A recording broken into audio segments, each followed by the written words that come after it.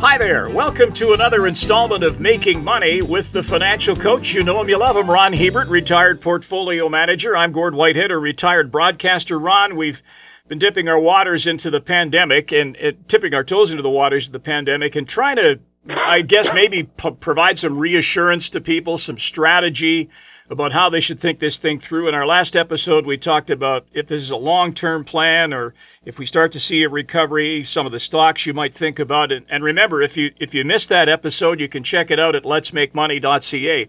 All our shows are archived there. But we want to focus this time, and I've had the feeling since this thing broke out and we started to see some of the outfall from it. I remember saying to my wife, the world's going to look a whole lot different on the other side of this thing. It's going to be a real game changer, isn't it? There are so many things that we've been used to the last 15, 20 years that will change dramatically. And as circumstances change, as macroeconomic events change, as investors, we have to be flexible enough to make changes to our portfolio along with these changes. Otherwise, our portfolios are going to be invested based on last year's news when they need to be invested based on next year's news. So with all the changes that I think are going to be coming about, I thought it would be a good idea for us to do a show just on potential changes that we can see. Now, I think that a lot of these are going to happen. Maybe some of them won't, or the timeline that they'll happen could be extended, because that's typically the way that things evolve, is they don't happen on a prescribed timeline. They take their own sweet time in happening. But these are things that investors should be aware of. So after we come through the aftermath of the pandemic and you start seeing these changes, you understand the investment implications, and you know the adjustments that you have to make to your portfolio to keep sort of in the middle or the fast part of the stream. Because when the economy starts changing, you have to change what you invest in so that you're in the profitable part of the economy. You don't want to be in the zombie or the backwater, and when things can change quite dramatically. So you have to be flexible here and look at things as you go along, and be willing to make changes to make sure your portfolio stays relevant. And this first one we want to talk about is globalism in retreat. And I say this with, I don't know, if maybe a little bit of extra ammunition. One of our sons is a supply chain management professional. He works for a big company. It's his job to buy stuff. And he said to me just a few nights ago, we were chatting, he said, Dad, my job's going to be so different when this thing winds down, because where I sourced stuff before, I'm not going to be able to get it there anymore. We're going to have to start, his thinking is, and I think mine is too, we're going to have to start making more stuff at home again, aren't we? And I think the pandemic has brought this out because people are looking around and saying, well, how come we're short of drugs? If we manufacture them here, then just add another shift and get them out. But you realize they're made in China, they're made in Asia. Medical supplies, masks and glasses, ventilators, a lot of things come from Asia. Rare earths, the things that supply... Make batteries for electric cars and things like that. Yeah, exactly. Yeah. And you look at these rare earths, well, a lot of the medical equipment, which has semiconductors and a lot of the like in it, they rely on these rare earths, and 85% of them come from China. You know, even till last year, when the United States wanted to resupply the space station, they didn't have rockets anymore to launch their supply ships back up to and resupply the space station. They were using Russian rockets.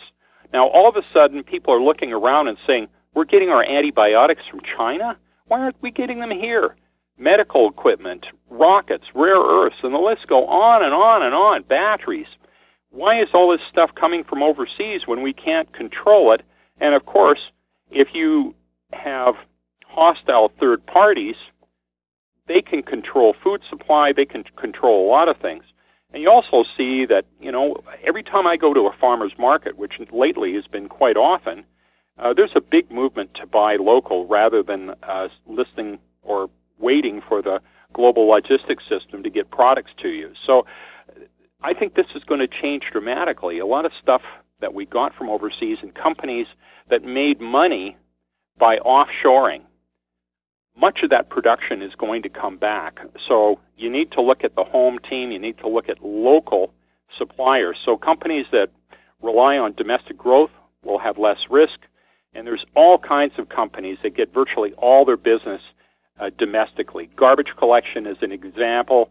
Funeral homes are examples.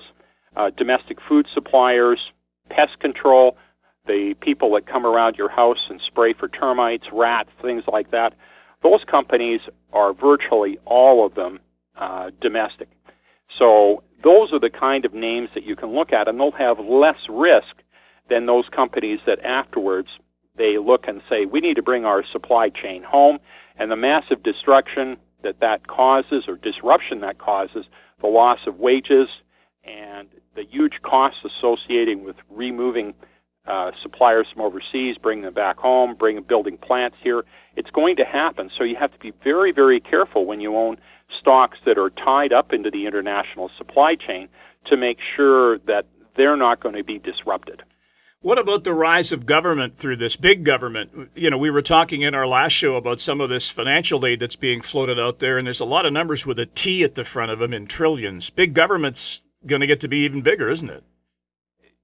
Of course, people talk about President Trump as being a small government guy, and of course he's removed a lot of regulations, and I take my hat off to him.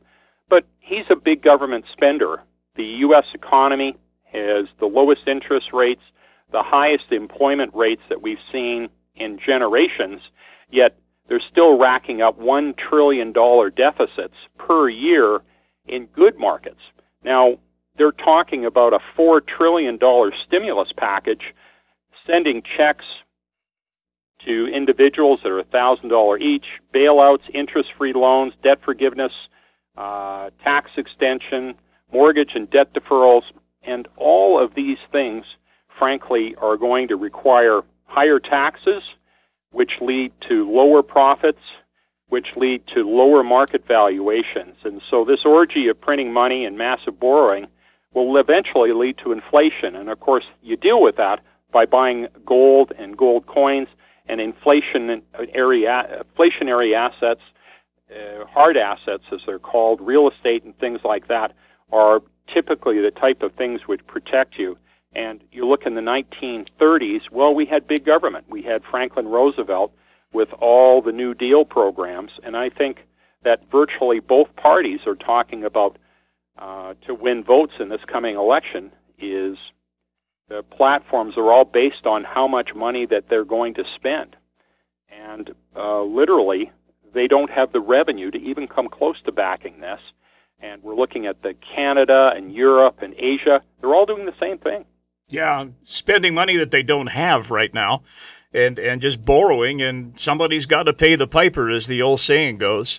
What about political and class polarization here because of this now? Are we going to have more working poor? Are we going to have more really, really wealthy people? How do you think this is all going to shake out here? Well, I think in your broadcasting career, have you ever seen a time where you have politicians as polarized? Oh, never. Where you've had, it used to be even the environmental and the industrial groups would find some way to make a compromise. So they both, you saw progression on the environmental front, but it didn't destroy companies along the way. Everybody's so trenched in right now. Yes, and so the investment implications of this is that when you've got something as polarizing as the coronavirus, and when I watch TV, Gord, I can't stand to leave the news on because it must be 500 opinions on how to solve this, and everybody thinks that the other person is a complete moron for what they want to do, rather than, hey, why don't we get together collectively and put our best minds together and come up with the best solution? And that isn't happening. So polarization makes it harder for legislation to get passed, which helps people and the economy. In the Canada and the U.S., they're screaming about lack of supplies, and of course governments are dickering about what they're going to do. So I think this is just going to get worse as people get more and more polarized. And you're going to be, especially you've got to be aware of companies that get caught in the crossfire of this. And of course, healthcare is going to become a big debate next year. Pipelines are certainly a big debate. The environment, anybody that's caught in the crossfire of this, it isn't going to be solved easily, so you want to be careful. So in talk of all this debt increasing, Ron, is debt going to be harder to find for businesses, let's say? Well, a lot of businesses have gone out and will have a line of credit that's pre-approved with the bank. So these companies have gone out and have looked ahead and said, for the next 60 days, things are going to be tough. So we'll draw down our line of credit so we have the resources to get us through this. Well, once you draw down your line of credit, that's the maximum amount of credit you're generally going to get from a financial institution unless you're able to, you have the credit quality to borrow more. And a lot of companies, frankly, they're going to the line on their credit, which means that interest rates are going to go up. Credit is going to get harder to get because banks are going to be very, very selective of who they lend money to. And of course they should be, because if you and I have money on deposit with them, you don't want them lending to everybody. So you want to be very careful with companies that have excessive debt, because many of these companies are just not going to be able to get more debt from financial institutions, or like if you can't renew a forced mortgage because of your credit rating, you could get a second and a third, but the second or third mortgages are probably going to be 3 or 4 times more expensive, especially when you've got your back to the wall anyways. It's often almost impossible for you to be able to service those loans because you can't afford the rate. So be very, very careful. Cheap financing, I think, is going to dry up, and it's going to hurt a lot of businesses. Crazy new issue valuations ending. New issue comes to the market, and it's triple digits or something to start with. Is that gonna come to a close? We've seen many new issues here over the last month or two that came out with incredible valuations. I mean, they were priced that the next 10 or 15 years of profitability was already built into the current price. Well, most of those issues are withdrawn, and if we go through a recession, if you're a new issue investor, often you'll look at the new issue and you'll say, well, I'm not going to pay that much. That price is ridiculous. And of course, you watch the price go up even higher, and people pile into these things, and they're oversubscribed by about 2 or 3 times. Well, typically the demand after these investors that buy and flip types, that buy it and sell it into the rally when it starts trading, these guys all disappear. So with all the speculators gone, you usually get a chance to buy some of these great companies at very realistic prices. So in recessions is about the only time I ever buy new issues, because it is the only time I ever find them to be priced reasonable enough that I want to take some risk capital and put it in there. So if you want to own some new issues and we go into a recession, this could be a very, very good time for you. So we talked a little bit about globalism, and we can maybe subtext that to what happened down in the States with Trump's MAGA, Make America Great Again. Is that what you think we may be seeing here? Is stuff's going to start coming home to roost again? Well, I just look around, especially in Europe, where there's populism is very much on the rise. And other nations are being pushed by populism to be more inward-looking as well. Virtually all these movements are put your own country first. So the implications of this are almost like going back to number one with globalism, is that when you put yourself first, whereas before globalism, where you tried to fit into the global community was the mantra, that promotes domestic over international players, and it favors the home team. So construction, for example, well, you're more likely to hire a local company because it's going to put local people to work, and it's going to put tax dollars in your pocket rather than having them go to Europe or Asia or wherever. So what you're going to see here again is just more bias toward hiring local and getting local companies to do the work, which should also bias your own portfolio to look for companies that really can take advantage of that. So one of the things that could happen here, I could see unfolding, is let's say we start bringing supply chains from China back to North America, whether it be here in Canada or down in the States, and the Chinese economy starts to get affected in a big way. Are we opening up the possibility of another Cold War here? A Cold War, or certainly we're opening up the possibility of an increased trade war. And of course, with Trump's propensity to, anytime he doesn't like what a country's doing, he slaps tariffs against them. And trade wars can very easily lead to Cold Wars. And even right now, you're finding both sides accusing each other of leaking COVID-19 from a military lab, not being transparent with information, hoarding medical supplies. The Chinese really don't like the travel bans that have been put on them. And both sides are complaining about the other side's ineffective suppression efforts. And each time you do this, you run the other side down. It just makes it a little bit harder. It's sort of a relationship that dies by 1,000 cuts. So the investment implications is the companies that hands down do the best in Cold War or trade war type environments buy defense stocks. So one that comes to mind there, Ron, Boeing's taken such a beating because of the MAX 8 situation, but Boeing's also a big military supplier, are they not?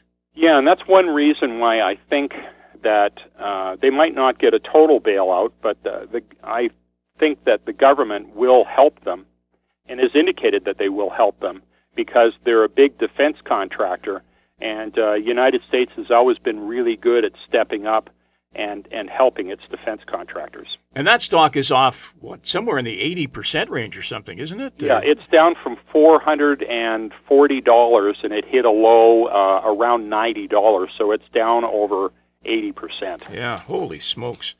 Okay, one more thing here. Reality trumps philosophy in something like this. You know, the ESG, which is environmental, social, and governance standards, have really driven a lot of institutions to use these standards when they invest. And of course, you've got a growing number of both institutions and individuals that are, because they're using this as a guide for their investment decisions, they're typically staying away from a lot of industries. For example, pipelines, oil and gas, heavy manufacturing, chemical companies, and the list goes on and on. But the investment implications are positive because when when an economy goes into the tank, many of these restrictions that were set in the past are pushed aside for economic reasons. So, for example, you look at a new pipeline, often the government will allow it to be built because it creates needed jobs and it creates tax dollars. So that is very, very positive. Recession often helps some of these industries that have growth plans that are being fought in the courts. They get pushed aside for economic reasons. So from an investment point of view, these types of companies often are given an economic advantage that they didn't have before. And I suppose it depends on where you stand on the environmental front, but if you think from economics, here in Canada, why has our resource sector been beat down so badly by the federal government? That's what some people seem to think is happening. I include myself in that group. So maybe we will see some opportunity arise out of this then. Yes, and of course, these are things that we look at, and we don't know how long the COVID-19 virus will last. And the longer this environment stays around where we're stuck in our homes and the pandemic is having huge damage to the economy, to individuals' trusts and relationships, to international networking. The longer this stays around, the more frayed those relationships are going to get. So the longer this virus lasts, the bigger the outcomes of some of these things that we've talked about can be after Corona is relegated to the history books. Okay, well, one more installment along this line of what's happening with the pandemic. There is a possibility that the coronavirus could have an economic silver lining. That'll be our next installment. Ron, if we have any questions from our listeners, we always urge them to contact us through our website, correct? Yes, at letsmakemoney.ca, and at letsmakemoney.ca you'll have our Making Money podcast. Also, I do a daily market commentary. It only lasts for about a minute, but it's every day at 8 o'clock and 5 o'clock on CFCW. And at the end of the week, those minitorials are also posted to our website. So there's lots of content there if you need some direction, if you don't feel like you know what to do. And we've got archived literally a year and a half worth of podcasts. You'll learn everything about how to handle recessions to various parts of the economy you should look at, RSP strategy, tax strategy, dividend reinvestment plans, all kinds of things. We cover a broad spectrum of basic financial information. So it's a good place to go. We have lots of great archive shows. So make sure you go to our website and just browse through. You'll find lots of information. Again, letsmakemoney.ca. And if you have a question, you can reach us there, too. You can send the question to us. It'll come directly to our inboxes, and we'll try to address those in upcoming episodes, or we'll certainly take the time to get back to you when we receive the email. Ron, we're back next with our installment on how a coronavirus pandemic might have an economic silver lining. Nice to try to think there's something positive about this, because it's sure been a lot of negative. We're back with that next week. On behalf of the financial coach, Ron Hebert, I'm Gord Whitehead. Thanks for joining us. The information presented is derived from sources believed to be reliable. This material is presented for information purposes only and does not constitute investment advice. Before acting on any investment information, a person should seek advice from an investment professional. The presenters may or may not hold positions in the securities discussed on this show and will not be responsible for any losses sustained from acting on this information.